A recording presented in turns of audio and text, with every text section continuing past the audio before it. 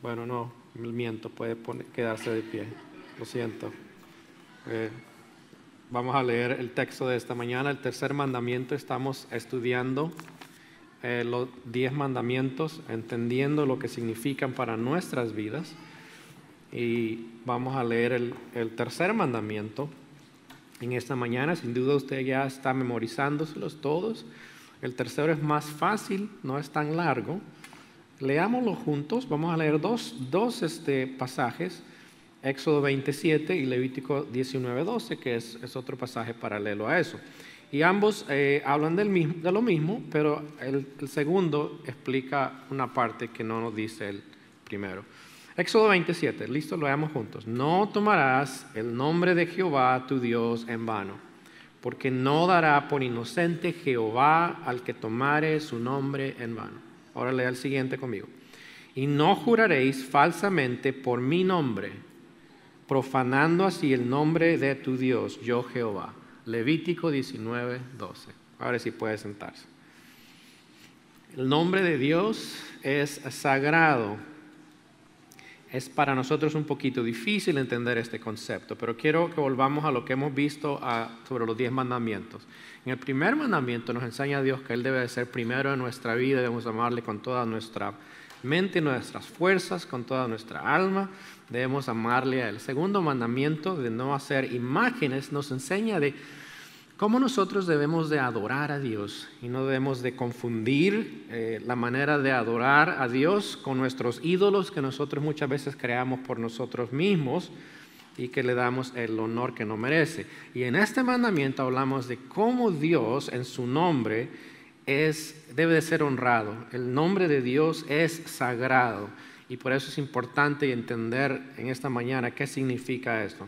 ¿Sabe? Mi nombre Edgar, según entiendo, viene del inglés antiguo y significa, escucha lo que significa, tirar una lanza exitosamente. No tengo ni idea qué significa eso. Me imagino que eran vikingos, no sé. Pero ese es el nombre que me dio a mí mi papá. Mi papá se llamaba también Edgar. Ahora, el apellido Galdames nuestro, según entiendo, también viene de la zona basque del norte de España y significa caldero de oro en euskara o basque. Creo que lo estoy pronunciando bien. Caldero, ni sé qué quiere decir, no tengo idea. Caldero de oro, ¿qué estábamos haciendo? ¿Oro? No tengo idea. Pero ve, tanto mi nombre como mi apellido tiene un significado, pero el hecho de que sé qué significa mi nombre no produce ningún cambio en mí, no ha producido ningún efecto en mi vida. Y sin embargo hay cosas que sí he tratado de transmitir a nuestra familia en cuanto a nuestro nombre, y tiene que ver más con los valores de nuestra familia. A menudo tengo que recordarle a mis hijos, nosotros los Galdames creemos esto, sabemos esto y vivimos de esta manera. Entonces actuamos de una manera que nosotros sabemos que como familia, con nuestro apellido, debe de vivir.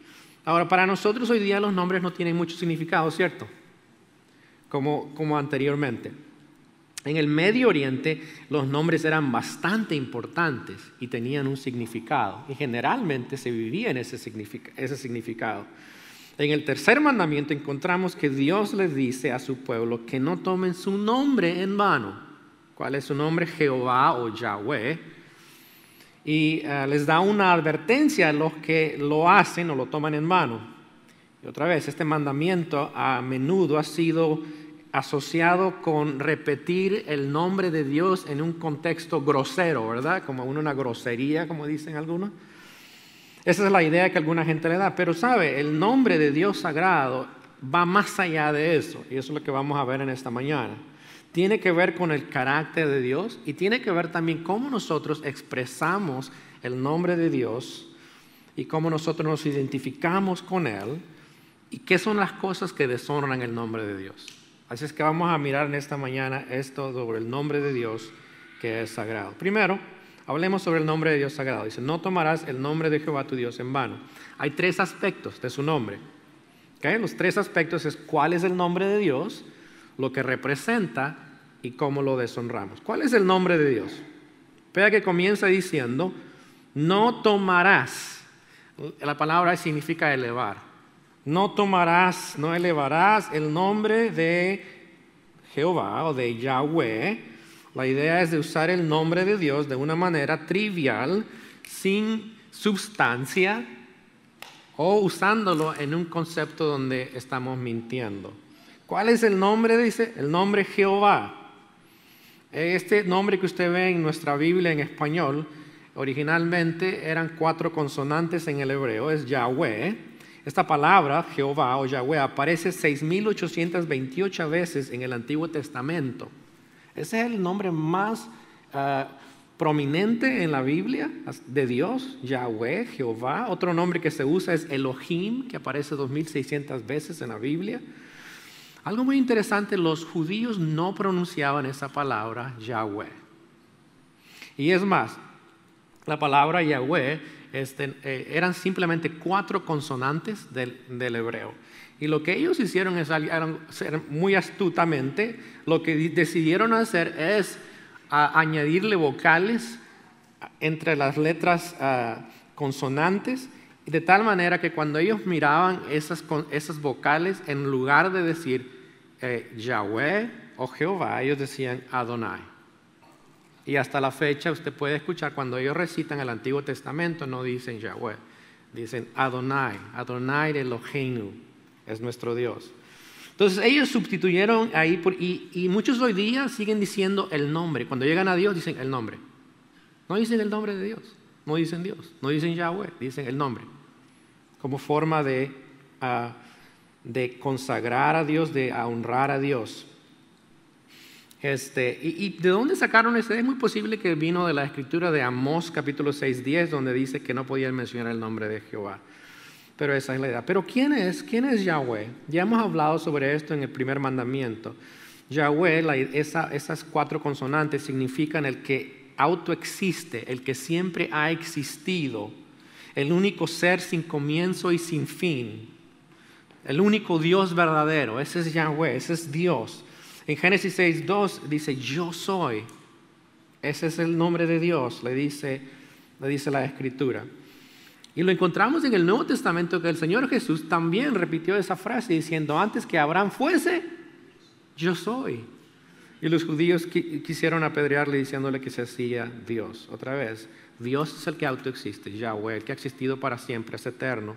El único que no tiene comienzo y no tiene fin. Y encontramos también en Filipenses 2:9, ¿sabe? Un nombre muy importante. ¿Tiene alguna idea? Filipenses 2:9 a 11. Dice que Dios le ha dado un nombre, ¿sabe a quién? A Cristo. Dice, por lo cual Dios le exaltó hasta lo sumo y le dio un nombre que es sobre todo nombre. ¿A quién? Sigamos leyendo. Para que en el nombre de Jesús, quiero decirle, ese no es el nombre. Está diciendo, en el poder, en el nombre de Jesús se doble toda rodilla de los que están en los cielos y en la tierra y debajo de la tierra, y toda lengua confiese que Jesucristo es el Señor. Ese es su nombre, para gloria de Dios Padre. El nombre de nuestro Salvador es Señor. Es Él, el Señor. Y ante Él, dice en la Escritura, se doblará toda rodilla y le confesará algún día como Señor. Llegará ese día cuando todo el mundo va a reconocerle a Él como Señor y tiene que doblar la rodilla al nombre que Dios le dio. ¿Por qué le dio ese nombre? Porque fue el que se ofreció en sacrificios por nosotros. Fue el que dio su vida por nosotros. Y Él nos ha rescatado del pecado y de la condenación eterna. Y Él merece que nosotros le declaremos a Él como Señor. Y si tú no has declarado a Cristo como tu Señor, no le has dado tu vida, eso es lo que tienes que hacer. Tienes que declararle a Él como Señor de tu vida. No le has dado tu vida, dale tu vida, rinde tu vida a Él. Lo vas a hacer. Todo es cosa de tiempo. O lo vas a hacer hoy y rendirte a Él, o lo vas a hacer en ese día cuando Dios nos llame a cuentas y tú tendrás que someter tu vida y vas a tener que confesar que Él es Señor, pero no te va a salvar de la condenación eterna. El nombre de Dios es sagrado, es el nombre de Jesús como Señor es sagrado y no debe de ser usado en vano. ¿Qué representa el nombre de Dios? Hay 3 aspectos que vamos a ver esta mañana. Primero, el nombre de Dios representa su naturaleza y todos sus atributos. Representa todo lo que Él es como persona, su naturaleza, las cualidades.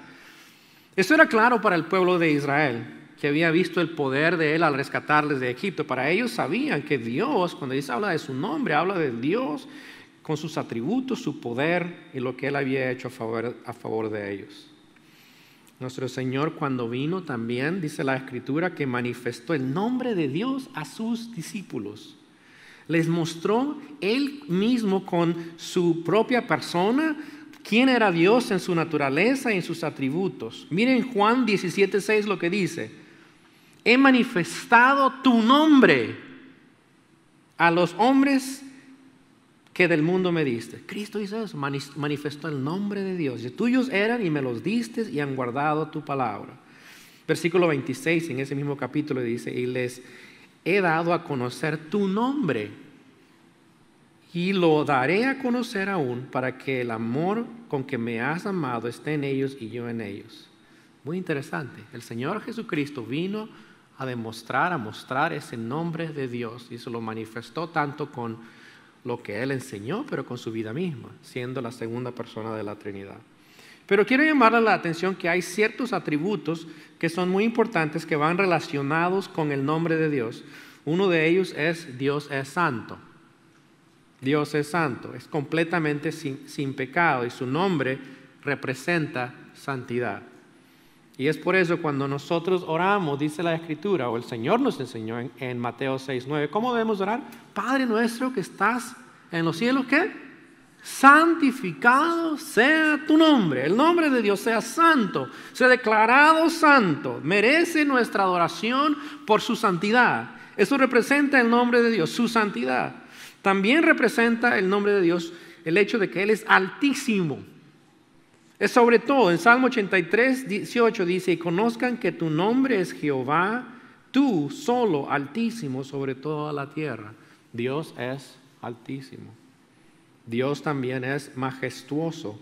Salmo 8:1 dice que Él es majestuoso. El nombre de Dios representa su naturaleza y sus atributos. En segundo lugar, el nombre de Dios representa su poder para salvar. Dios es todopoderoso, es omnipotente. Usted ha escuchado esa frase. Y su nombre significa que Él tiene el poder para rescatarnos de cualquier situación en la que estemos. El nombre de Dios es poderoso. El nombre de Dios es nuestra fortaleza. Proverbios 18:10 dice esto.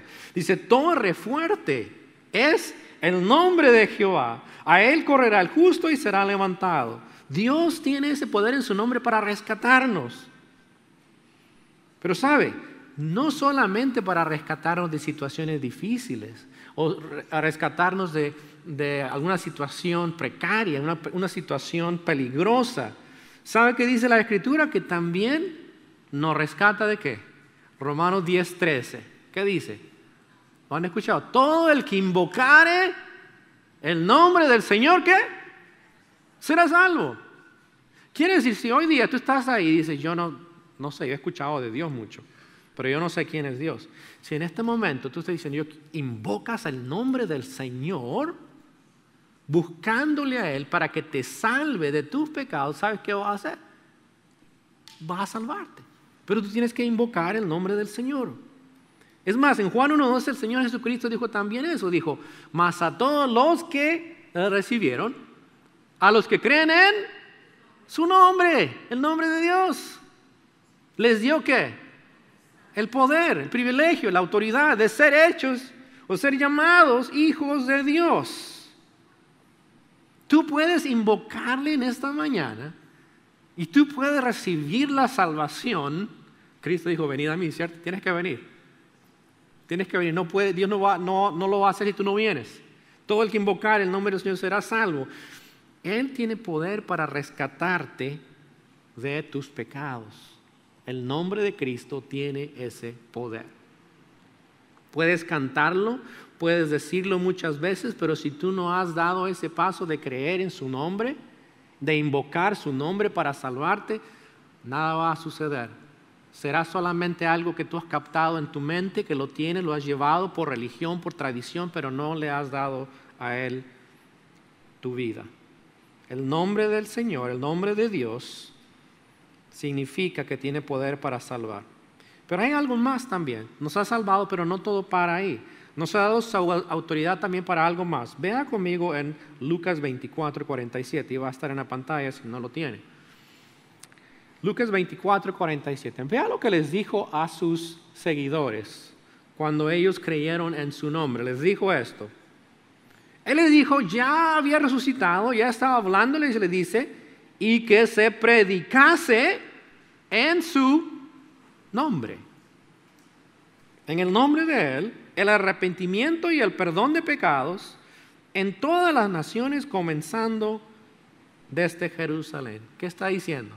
El Señor les dijo, ya había resucitado, ya les había rescatado a ellos. Ahora les dice, ahora yo quiero que ustedes en mi nombre, con mi autoridad, con lo que yo soy, quiero decirles que hagan qué cosa. ¿Qué deben de hacer ellos? Lleven este mensaje a otros, el mensaje que yo les estoy dando. Yo morí por ustedes, resucité por ustedes para darles el perdón de pecados. Ahora vayan y comparten este mensaje con otros. Dios nos ha dado, por su nombre, la autoridad de llevar este mensaje a otras personas. ¿Saben qué? Eso debería nosotros animarnos a hacerlo. A veces tenemos temor compartir con la gente este mensaje de salvación, pero ¿sabe quién nos dio la autoridad? Cristo, su nombre. Él te dio a ti, si eres creyente, la autoridad en su nombre, que tú hables por Él y le digas a otro el mensaje de Él. Eso es tremendo, ¿cierto? Y el hecho de que nosotros estamos aquí en esta mañana, pues alguien abrió la boca, alguien nos dijo de ese mensaje. Pero ahora a nosotros se nos hace difícil hablar a la gente. Pero ¿sabes qué? Cuando te das cuenta que no es tu mensaje, ni eres el que tiene la autoridad, si es Cristo que te dio la autoridad en su nombre, puedes decirle, yo estoy hablando lo que Dios me manda hacer, aquí está.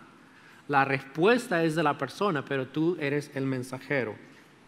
Así es que nos ha dado también su autoridad para compartir el nombre. Eso significa su nombre. Hablemos ahora de cómo nosotros deshonramos el nombre de Dios.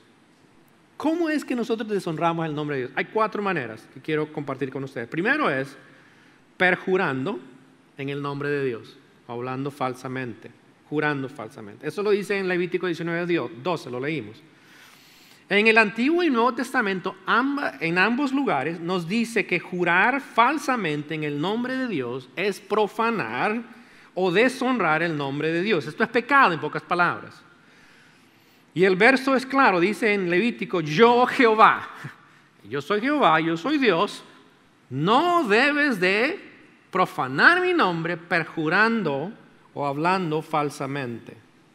¿Sabe? Hace poco estuve en la corte presenciando un pequeño caso y estaba acompañando a alguien y a ambas personas tuvieron que poner su mano en alto y la otra mano en la Biblia y juramentaron decir la verdad delante de Dios. Esa es una frase que se usa. Y a medida que pasó el caso, ambas personas dieron lo que había pasado en la situación en que estaban hablando, dijeron ante el juez las cosas y las preguntas que ellos, el abogado y ellos mismos también tenían. Pero es muy interesante que ambos se contradijeron en las cosas que estaban hablando. Después de haber escuchado a ambos, el juez dijo que él a menudo tenía casos que era muy fácil determinar cuál era la verdad. Dice, pero en este caso, dice, era evidente que había una diferencia entre ambos en cuanto a qué era la verdad. Y salimos de ahí y uno de los abogados estaban hablando, un abogado con otro abogado, y estaban hablando sobre lo que había pasado. Y le dijo que, pues, hubieron estas diferencias entre estas dos personas. Y dice, pero ellos juraron que dirían la verdad. Entonces los abogados entre ellos se rieron y dijeron, sí, por eso nos necesitan a nosotros para averiguar cuál es la verdad. ¿Sí ve? Tenían toda la verdad. Los abogados tienen que sacar a la luz la verdad, pero no debería ser así, ¿cierto? Ellos juramentaron diciendo, juras decir la verdad, toda la verdad y nada más que la verdad, así que Dios te ayude. Es un juramento delante de Dios. Y no debería haber diferencia, la verdad debería salir, pero ambas personas, yo estoy diciendo la verdad. Pero la verdad es que alguien estaba diciendo mentira. No pueden dos personas estar diciendo la verdad y estar en ese problema. Se entiende que algunas veces no recordamos la verdad, es cierto, pero la Escritura nos manda a no perjurar en el nombre de Dios. Debemos decir la verdad en el nombre de Dios. Mateo 5, 33 a 38, el Señor nos dijo esto. ¿Recuerdan? Leámoslo, dice esto. Además habéis oído que fue dicho a los antiguos, este es el mandato, no perjurarás, sino cumplirás al Señor tus juramentos. Pero yo os digo, dice el Señor, no juréis en ninguna manera, ni por el cielo, pues que es el trono de Dios, ni por la tierra, porque es el estrado de sus pies, ni por Jerusalén, porque es la ciudad del gran rey, ni por tu cabeza jurarás, porque no puedes hacer blanco o negro un solo cabello, pero sea vuestro hablar sí, sí, no, no, porque lo que es más de esto de mal procede.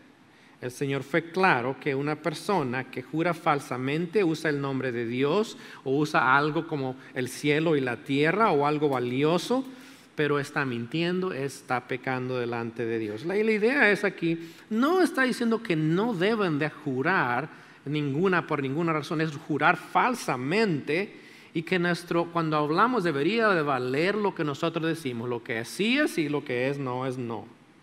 Debe de ser suficiente. Y no hay necesidad de mentir, especialmente usando algo muy valioso como para asegurar que lo que estamos diciendo es la verdad. No hay necesidad de eso. Santiago 5:12 también nos dice, pero sobre todo, hermanos míos, no juréis ni por el cielo, ni por la tierra, ni por ningún otro juramento, sino que vuestro sí sea sí, vuestro no sea no, para que no caigáis en condenación. Santiago es claro que hacer juramentos falsamente llevará a la condenación de Dios. Nuestro sí y nuestro no debe de ser suficiente. ¿Por qué juramos nosotros? ¿Por qué es que hacemos esto? Porque queremos ser creídos en lo que nosotros decimos. Pero si somos creyentes, seguimos al Señor Jesucristo, nosotros deberíamos ser reconocidos por personas que tenemos carácter respetable, ¿cierto? Quiere decir que cuando yo digo algo, hablo la verdad y no hablo mentiras ni medias mentiras. Pero hay un fenómeno en nuestra cultura hispana. Yo hablo como hispano, yo no sé los americanos, conozco suficiente, pero como ustedes son hispanos y yo soy hispano, yo hablo de los hispanos. ¿Está bien? Ok, bueno. Cultura hispana, tenemos el problema de decir sí muchas veces. ¿Cierto? Porque no queremos ofender, no queremos decir no. Pero decimos sí y no cumplimos. Amén, dijo el hermano. Sí, así es. Pero al no cumplir nuestra palabra quedamos mal y somos personas que no cumplen, ¿cierto? Eso es lo que pasa. Ustedes lo saben, he tenido personas que han venido aquí y me han dicho, pastor, ahí estoy. Usted sabe, cuente conmigo. De aquí en adelante voy a estar ahí el domingo, todos los domingos. Algunos creo que estaban tan listos hasta juramentar en ese momento, levantar la mano. Yo juro delante de Dios que voy a estar los domingos. Y la realidad es que no es eso. ¿Ve? Entonces, ¿qué sucede? No es muy creíble la palabra de esa persona para mí de ahí en adelante. Desafortunadamente tengo que creer que lo que me dice me podría decir más adelante no va a ser verdad. Y ciertamente no es un juramento, pero eso es lo que está hablando la Escritura. La raíz de lo que motiva a la persona es eso, es la idea de que la palabra de ellos no vale suficiente y que realmente tienen que hacerlo de una manera un poquito más, con más esfuerzo, diciendo algo más. Y es algo que como hispanos tenemos y es muy importante que aprendamos que nuestro sí sea sí y nuestro no, no. ¿Sí? ¿Sí? Ok, pues eso no estaba planeado, eso salió así. Y es algo que generalmente cuando yo soy muy cuidadoso con las palabras y no me gusta decirle sí a alguien si sé que posiblemente es no. O si es no, no quiero decirle sí. Si yo te digo algo a ti o le digo algo a ustedes, generalmente es cumplido. No es nada menos que puede esperarse que eso. Y es algo muy importante para mí. Eso es realmente lo que nos enseña la Escritura, es que nuestro sí sea sí y nuestro no sea no. Y nuestra cultura tiene esa tendencia de hacerlo. Así que podemos aprender de lo que la Biblia dice, que debe de ser nuestro sí sí y nuestro no no. Además, en nuestra cultura existe un segundo aspecto también que va acompañado con esto. Y es la exageración. ¿Cierto? Y si ustedes lo saben. No sé, ya vemos de diferentes países aquí, todos exageramos de una manera, ¿verdad? Unos exageran con el fútbol, no es tan importante, no tiene que estar celebrando Colombia, ¿ok? Bueno, sí puede celebrarlo, pero no exagere, no, eso es afuera. Estaba bromeando con eso. Pero a veces tenemos la exageración nuestra, ¿verdad? Hay gente que tiene esa tendencia, dice las cosas y dice, y a veces tengo que quedarme calladito y solamente estoy escuchando, digo yo, ¿qué será la verdad de lo que me está diciendo esta persona? Porque la exageración va un poquito más allá de la verdad. Entonces tengo que pensar que eso no es la verdad, que la verdad está por aquí. Y tengo que decir, ok, no es esto lo que me está diciendo, es esto. ¿Ve? Pero eso es parte de nuestra cultura, porque tenemos que aprender que es importante no exagerar la verdad en ciertos contextos, no en todos los contextos. Y hay otras culturas también que lo hacen, ¿ok? Pero lo que quiero decirles es que también nosotros tenemos que aprender a eso, no exagerar cuando nosotros decimos la verdad. Juramentar en el nombre de Dios sí es bíblico, perjurar falsamente no es bíblico. Es más, en Deuteronomio 6:13, mire lo que dice: a Jehová tu Dios temerás y a Él solo servirás, y por su nombre jurarás. Y esos juramentos generalmente comenzaban de esta manera: vive Jehová, y decía lo que iba a hacer la persona. Vive Jehová, eso lo encontramos en Jeremías 4:2 y 2:16. Vive Jehová, yo voy a hacer esto. Pero el Señor es muy claro: cuando ustedes lo van a hacer en el nombre de Dios, no lo hagan falsamente. Sabe que San Pablo también usa esto, y él hizo una frase muy interesante también. Él, por lo menos en Romanos 1:9 dice: porque Dios es testigo, dice Pablo. Es una manera de juramentar. Dios es testigo. No es malo cuando realmente usted está diciendo la verdad. Es más, ¿sabe que Dios mismo jura? Isaías 45:23 dice que Dios juramenta que al nombre de Él toda rodilla se doblará y confesará a Él como Señor. ¿Dónde escuchó eso esta mañana? En Filipenses 2. Dice: Dios juramenta, a mi nombre se doblará toda rodilla. Cristo dice en la Escritura también, a Él se doblará toda rodilla. Sí, el mismo Dios juramenta eso. No es malo eso, pero cómo nosotros deshonramos el nombre de Dios perjurando falsamente. Pero hay más. Número 2, dándole mala reputación a Dios.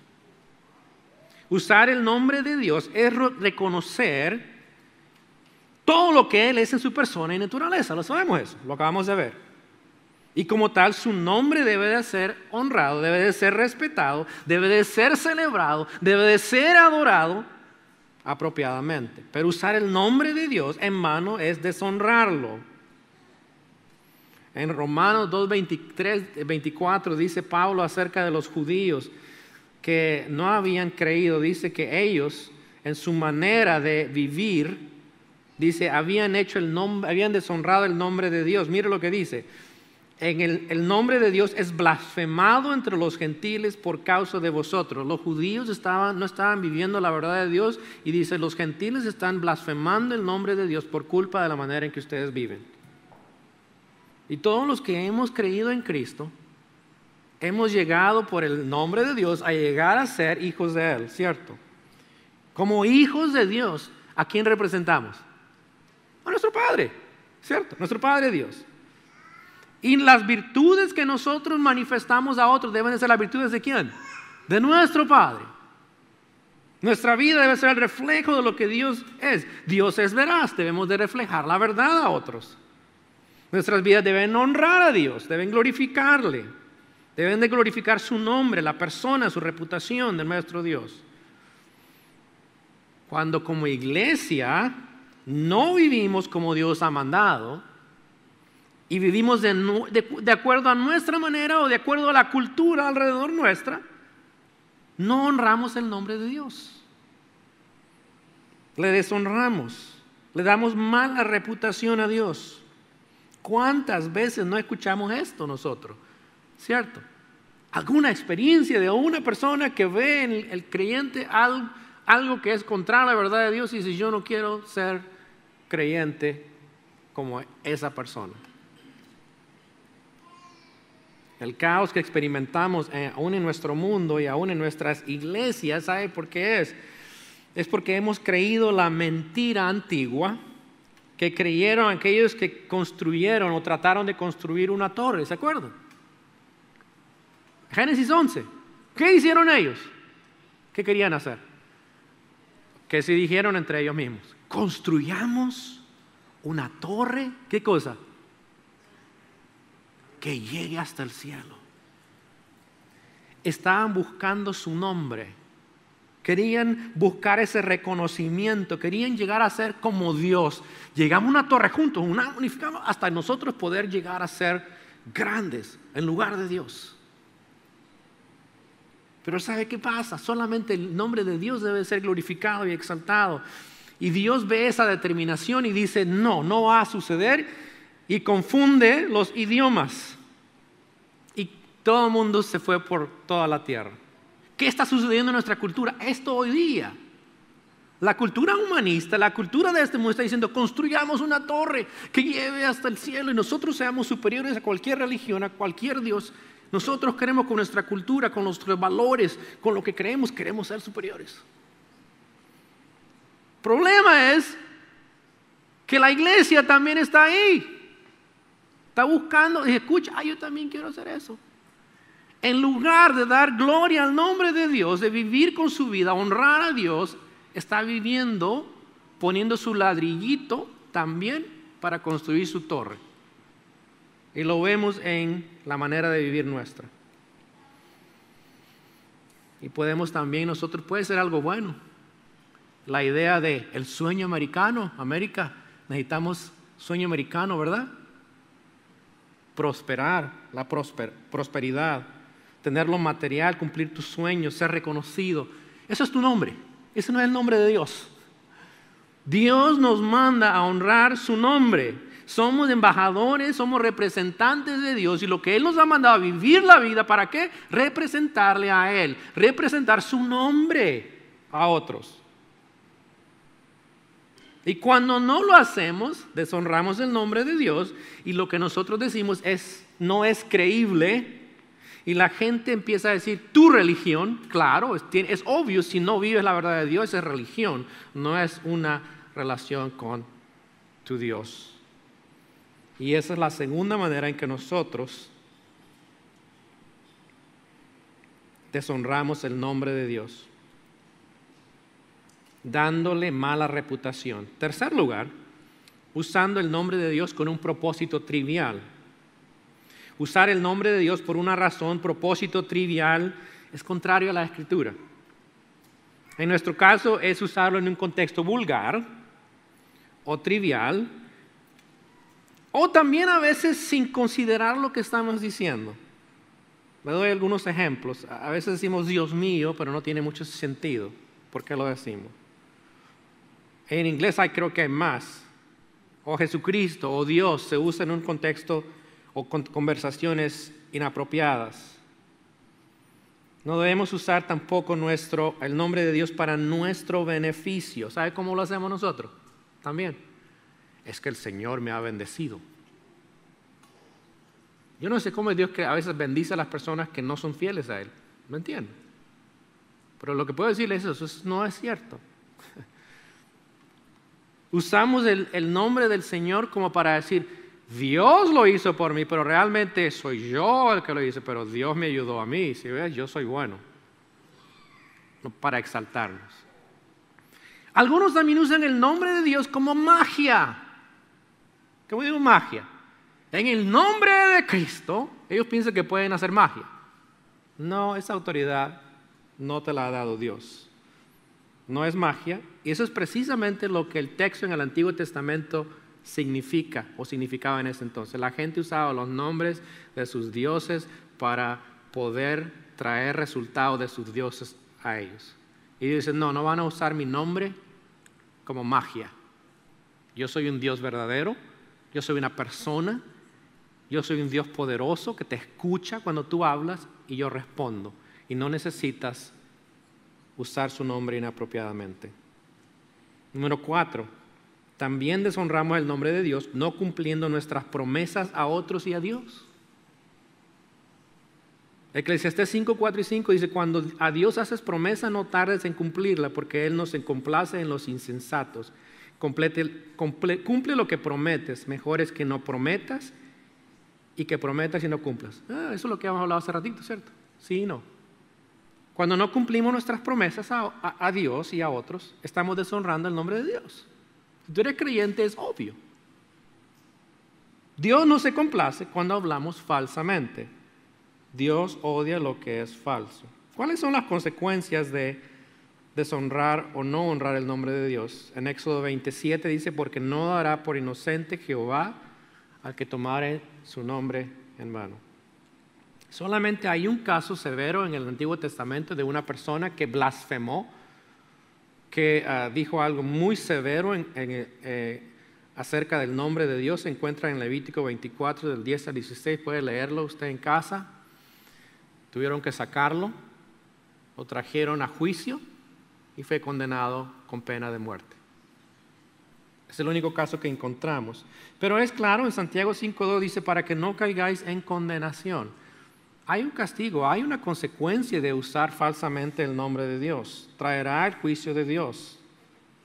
¿Sabe? Esto es muy similar a cuando los profetas hablaban en el Antiguo Testamento, cuando ellos decían que hablaban de parte del Señor, el Señor, lo que ellos decían debería de ser la verdad de Dios. En cierta manera también podemos conectarlo a eso, que aunque no somos profetas, nosotros estamos hablando, estamos viviendo de acuerdo a lo que Dios nos ha dicho y debemos de hacerlo y cumplirlo. El castigo es serio cuando nosotros no vivimos la verdad de Dios y queremos enseñarle a otra gente la verdad de Dios. No le honramos.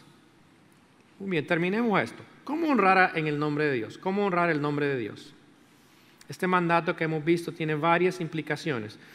En lo que van a ver, ahí van a ver 4, pero añadí una más después. También está en su aplicación, puede buscarle el bosquejo. Si usted tiene problemas siguiendo esto, en su teléfono, descarga la aplicación y ahí está el bosquejo, puede seguirlo. Pero déjeme darle varias maneras de cómo honrar el nombre de Dios. Número 1, sea una persona que cumple lo que dice a otros. Dios es testigo cuando hacemos eso. Lo que decimos a otros y a Dios. Cumple tu sí y tu no. Ten cuidado antes de hablar, recordando que estás ante la presencia de Dios. Si no puedes cumplir algo, dilo. No trates de engañar a las personas con tus palabras. Número 2, cuando hables de parte de Dios o representándole, sé fiel a lo que Él dice. No exageres. No hables lo que no sabes. No hables orgullosamente. No seas busca pleito. Te digo, está más fuerte. No seas chismoso. Recuerda que tu vida representa a Dios. Número 3. No uses el nombre de Dios en vano. No jures y no lo uses trivialmente. Te voy a decir esto. No hay necesidad que tú le digas a todo el mundo, Dios te bendiga. Piensa por qué estás bendiciendo a esa persona. No digas aleluya todo el tiempo. ¿Cierto? Se murió alguien, aleluya. No, alto. Trivial nombre de Dios. No, es cierto, a veces nosotros no pensamos. Se convierte en unos hábitos de decir palabras. Ten cuidado con tus palabras. No uses usar el nombre de Dios en vano. No lo uses en vano. Que sea significante lo que dices cuando hablas para Dios. Número 4, confía en su nombre en tu vida. Mire lo que dice la Escritura. ¿Quién hay entre vosotros que teme a Jehová y oye la voz de su siervo? El que anda en tinieblas y carece de luz. Confíe en el nombre de Jehová y apóyese en su Dios. Confía en su nombre en esos momentos difíciles, cuando tú no veas escapatoria, estás sufriendo, estás pasando pruebas, luchas. Confía, estás en tinieblas, confía en el nombre de Dios, que Dios te va a sacar de eso. Y número 5, adora alabando su nombre. Isaías 50:10 nos dice eso, que debemos de adorar alabando su nombre. Que tu vida dé gloria a su nombre, no solo con palabras, sino con acciones. Colosenses 3:17 dice que en todo lo que hagamos, sea de palabra, sea de hecho, dice hacerlo, ¿sabe qué? Todo en el nombre del Señor Jesucristo. Todo lo que nosotros hablamos, decimos, debe ser un acto de adoración a Dios. Romanos 12 nos dice que debemos de presentar nuestros cuerpos como sacrificios vivos. Eso quiere decir que todo lo que tú haces, consciente o no consciente, es un acto de adoración a Dios y lo estás haciendo en su nombre. De esa manera tú adoras a Dios. Los domingos es solamente una parte de toda la semana cuando nosotros nos unimos juntos para adorar a Dios. Es una parte, pero no es todo. No se acabó la adoración. Cuando salgas de aquí vas a seguir adorando a Dios con tu vida. Toda la semana vas a adorar a Dios con tu vida. Con lo que tú estás haciendo, tus acciones van a mostrar eso. Y debería haber tiempos en la semana en la que tú estás adorando a Dios de una manera más expresiva. Los salmos nos dicen mucho acerca de esto. Salmo 29 dice: dar a Jehová la gloria de vida a su nombre, adorar a Jehová en la hermosura de la santidad. Salmo 72:19 dice: bendito su nombre, glorioso para siempre, y toda la tierra sea llena de su gloria. Amén y amén. Salmo 103:1 dice: bendice alma mía Jehová y bendiga todo mi ser su santo nombre. Entre semana también hay tiempo de alabar a Dios de muchas maneras y formas. Llevemos esto cada día nosotros. Honremos el nombre sagrado de Dios. Gracias, Señor, esta mañana por este tiempo que nos das. Gracias que nos permites aprender cómo debemos como iglesia honrar tu nombre. Ayúdanos a llevar a cabo esto, dándote la reputación que tú mereces por ser nuestro Dios, nuestro Salvador, nuestro Redentor, quien nos dio todo, no para glorificarnos nosotros mismos, no para hacernos mejor a nosotros mismos, sino para dar gloria a tu nombre, y gloria al nombre de Cristo que nos salvó. En el nombre de Cristo, amén. Esta mañana también tenemos la oportunidad de participar en la Santa Cena. Usted puede tomar sus elementos. Tiene el pan arriba, por lo que hemos dicho que es el pan, y también su copa. Por favor, háblalo. Si usted es creyente y Dios le ha dado la potestad de ser hecho hijo de Dios en su nombre, puede participar de la Santa Cena. Si usted no ha dado su vida a Cristo, no entiende lo que significa, no necesita hacerlo, no es obligatorio, piénselo antes de hacerlo. Recuerde, es una manera también de honrar a Dios y su nombre. Tomemos el pan. Este pedacito de pan representa su cuerpo dado a nosotros y lo hacemos en su nombre, su autoridad. Y también tenemos la copa que representa su sacrificio en la cruz donde Él sufrió y su sangre derramada por nuestros pecados, que nos da el perdón de pecados. Comamos el pan, tomemos la copa. Damos gracias, Señor, por este privilegio de participar de tu cena, sacrificio que tú hiciste por nosotros. Gracias que lo hiciste para rescatarnos, librarnos, y en tu nombre, Señor, ahora podemos vivir para ti y compartir con otros esta verdad. Gracias, como iglesia podemos hacerlo esta mañana para adorarte y bendecir tu nombre. Lo mereces, porque lo diste todo por nosotros. En el nombre de Cristo, amén.